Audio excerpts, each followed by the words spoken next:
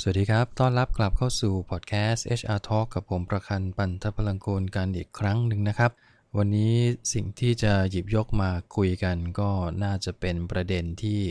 น่าจะ HR ทุกคนน่าจะต้องคิดวิเคราะห์กันนะครับเพราะว่าช่วงต้นปีแบบนี้อาจจะต้องมีเรื่องของการวางแผนในเรื่องของการบริหารทรัพยากรบุคคลกันค่อนข้างที่จะเยอะโดยเฉพาะปีนี้นะครับที่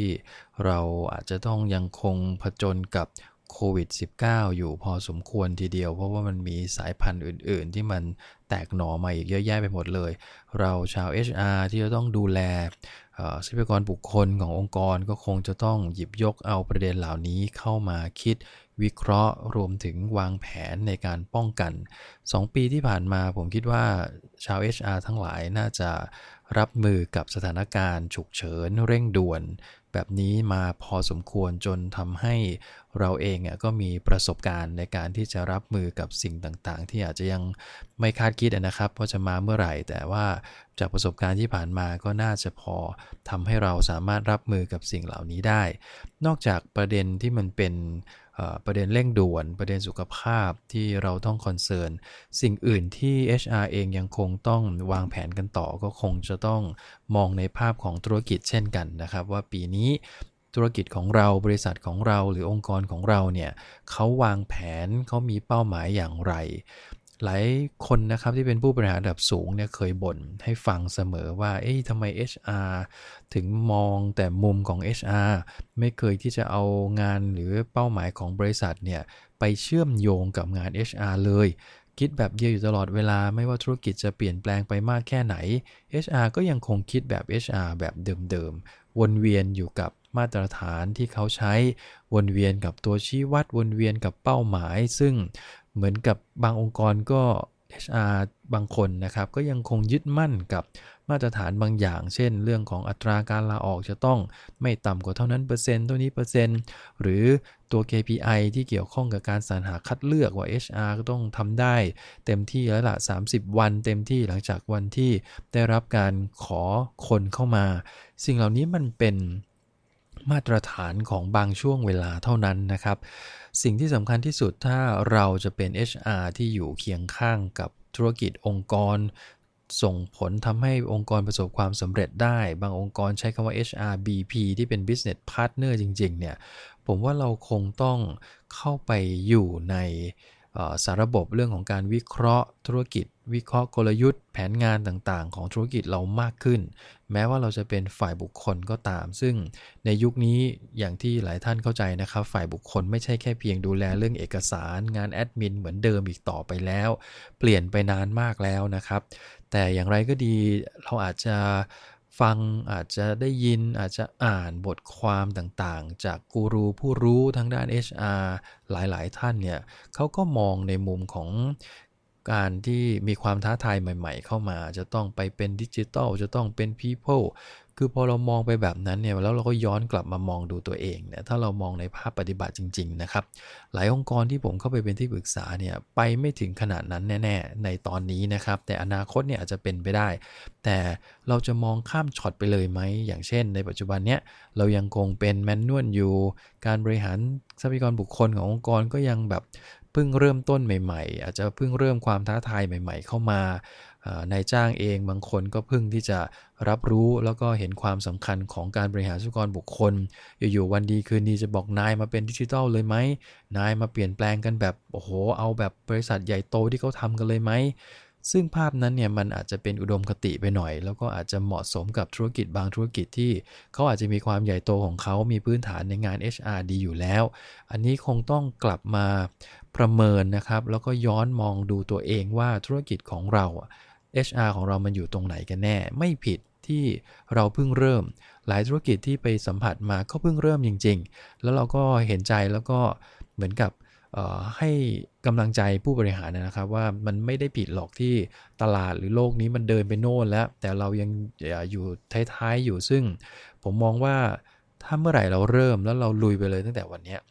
การเปลี่ยนแปลงมันเกิดขึ้นได้แน่นอนดังนั้นอย่าเพิ่งข้ามขั้นตอนนะครับผมเห็นหลายคนแล้วไปนั่งฟังอาจารย์ต่างๆผู้รู้โอ้ยตอนนี้จะต้องสรรหากันแบบใช้ แชทบอทจะต้องใช้วิดีโอประเภทแบบว่าจับผิดกันให้คอมพิวเตอร์ให้ AI เข้ามาซึ่งอันนั้นมันอีกระดับหนึ่งเลยท่านอาจจะมีกำลังพอมีพื้นฐานพอที่จะทำได้แต่บางองค์กรมันไม่ใช่แบบนั้นเพราะฉะนั้นอย่าไปคาดหวังว่าทุกแห่งจะต้องเหมือนกันดังนั้นให้ย้อนกลับมาแล้วก็มองดูธุรกิจของเราเองว่าตอนนี้เราอยู่ตรงไหนภาพอนาคตธุรกิจของเราจะต้องเป็นอย่างไรแล้ว HR ด้วยบทบาทหน้าที่ของเราที่ต้องบริหารคนเนี่ยเราจะเข้าไปมีส่วนในการที่จะผลักดันแล้วก็ทำให้ธุรกิจขององค์กรประสบความสำเร็จมากน้อยแค่ไหนก็อยู่ที่ตัว HR ที่จะต้องเข้าไปเสริมทัพโดยเฉพาะเรื่องของแผนกำลังคนนะครับเรื่องของการสรรหาคัดเลือกซึ่งท่านอาจจะต้องเปลี่ยนแปลงวิธีการต่างๆใช้วิธีเดิมๆอาจจะไม่ได้ละคือการสรรหาเนี่ยด้วยกระบวนการเองมันก็เหมือนเดิมคัดเลือกก็คือเหมือนเดิมนะฮะมีคนมาสรรหาแคนดิเดตให้เพียงพอแล้วก็มาเลือกดูว่าใครเหมาะสมที่สุดหลักมันมีอยู่แค่นี้แต่จริงๆแล้วมันลึกลงไปกว่านั้นก็คือไอ้คนที่เหมาะสมเนี่ยเราจะรู้ได้ยังไงว่าเหมาะสมเครื่องไม้เครื่องมือมันก็เลยเกิดขึ้นในจังหวะตรงนี้ครับเรื่องของการ selection ว่าอาจจะมีแบบทดสอบมีแบบเรื่องของการทำเทสต่างๆนานาเกิดขึ้นในยุคนี้มากมายเพราะฉะนั้น HR อาจจะต้องเข้าไปพิจารณาเทสเหล่านั้นเครื่องมือในการคัดเลือกเหล่านั้นว่ามันเหมาะสมไหมกับองค์กรเราคงจะใช้วิธีการคัดเลือกแบบ10ปีที่แล้วมาใช้ตอนนี้อาจจะไม่ได้ละนะฮะดังนั้นก็คงต้องดูความเร่งด่วนดูกำลังคนดู competency ต่างๆขององค์กรว่ามันเปลี่ยนแปลงไปมากน้อยแค่ไหนเมื่อเทียบกับธุรกิจเมื่อเทียบกับกลยุทธ์ต่างๆนะครับแล้วก็มาเทียบกับคนว่าเราต้องหาคนแบบไหนอันนี้ผมว่ามันเป็นประเด็นที่สำคัญกว่าเยอะหลังจากที่เลือกคนเข้ามาแล้วในการที่จะพัฒนาเขาล่ะเราจะเปลี่ยนแปลงยังไงบ้างแผนในการพัฒนาพนักงานจะต้องออกมาอย่างไรนะครับเรื่องของหลักสูตรต่างๆนานาอย่าลืม2คำที่ยุคนี้พูดกันเยอะแล้วผมเห็นว่ามันอาจจะไม่ใช่คำแค่แฟชั่นนะครับก็คือ up skill กับ re skill เนี่ยมันเป็นคำที่สามารถลงมือทำได้จริงๆขอเพียงอย่าวนไปวนมากับของเดิม HR จะต้องวิเคราะห์ธุรกิจให้ชัดเจนว่าด้วยปีนี้เราจะก้าวไปทางไหนแล้วคนของเราพร้อมไหมความรู้ทักษะต่างๆรวมถึงพฤติกรรมในการทำงานที่ต้องเปลี่ยนแปลงอย่างตัวหนึ่งที่ผมเห็นชัดมากก็คือเรื่องของ Hybrid Working ในปีนี้นะครับเราคงต้องมานั่งเปลี่ยนแปลงพฤติกรรมอาจจะต้องให้ความรู้กับผู้บริหารระดับสูงระดับกลางระดับต้นรวมถึงความรู้กับพนักงานที่เกี่ยวข้องนะฮะว่า Hybrid มันคืออะไรกันแน่เวลาจะทำงานพฤติกรรมการทำงานต้องเปลี่ยนไหมเครื่องไม้เครื่องมือต่างๆสิ่งเหล่านี้มันจะต้องอัพแล้วก็มีการอัปเดตกันอยู่ตลอดเวลาเพื่อทำให้พนักงานได้รับความรู้ทักษะที่มันสอดคล้องกับวิธีการทำงานใหม่ๆขององค์กรด้วยเช่นกันหลังจากนั้นก็ต้องมานั่งดูผลกระทบต่อเรื่องของการบริหารค่าจ้างมีไหมGen Z ที่เราก็จะจ้างเข้ามาหรือแม้กระทั่งในยุคนี้ที่เราหาคนยากๆในบางกลุ่มวิชาชีพ HR จะต้องคิดต่อเลยนะฮะว่าด้วยลักษณะของการบริหารค่าจ้างเงินเดือนสวัสดิการเนี่ยมันจะต้องเปลี่ยนอะไรไหมแทนที่จะบริหารแบบเบสิกไปเรื่อยๆเราอาจจะต้องสร้างแท็กติกหรือ strategy ในการบริหารค่าจ้างเงินเดือนสวัสดิการเพิ่มเติมบางอย่างเพื่อเป็นตัวดึงดูดคนที่เป็นกลุ่มเป้าหมายให้เขาเข้ามาทำงานกับเรานะนอกจากนั้นเรื่องของระบบประเมินผลล่ะต้องเปลี่ยนหรือเปล่าเราเริ่มมี Hybrid Working จริงๆแล้วด้วยระบบประเมินผลเดิมมันยังใช้ได้อยู่จริงไหมสิ่งเหล่านี้ท่านต้องคอยตรวจสอบอยู่ตลอดนะครับต้นปีแบบนี้ก็เป็นเวลาที่ดีนะฮะที่ท่านจะต้องมองย้อนกลับไปดูว่า HR ของเราตอนนี้อยู่ในระดับไหนองค์กรเราจะมุ่งเป้าไปในทิศทางใดเป้าหมายธุรกิจเป็นยังไงแล้วคนของเราล่ะที่ทำงานอยู่ณปัจจุบันพร้อมไม่พร้อมแค่ไหนหาช่องว่างตรงจุดนี้ให้เจอหลังจากนั้นก็อุดมันซะนะครับไม่ว่าจะเป็นเรื่องของคนเดิมที่ยังขาดทักษะเราก็พัฒนา up skill re skill ได้หรือว่าถ้าคนเดิมมองแล้วว่าอาจจะพัฒนาได้โดยใช้เวลามันนานหน่อยอาจจะต้องหาคนรุ่นใหม่ที่เข้ามาเสริมทัพตรงนี้ HR ก็ต้องหารือกับผู้บริหารแล้วก็วางแผนออกมาให้ชัดเจนเพื่อให้เป็นแผนงานของปีนี้นะครับหลังจากนั้นก็คงเป็นระบบภายในละเรื่องประเมินผลงานใช่หรือเปล่าแบบเดิมยังคงใช้ได้ไหม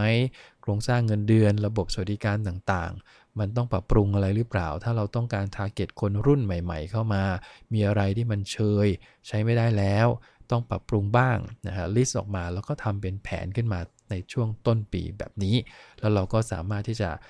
ขับเคลื่อนงาน HR ให้สอดคล้องกับธุรกิจของเราที่เปลี่ยนแปลงไปได้นะครับประเด็นวันนี้ก็ฝากเบาๆไว้ประมาณนี้นะฮะพบกันใหม่ในครั้งหน้าแล้วกันนะครับขอบคุณมากครับผมสวัสดีครับ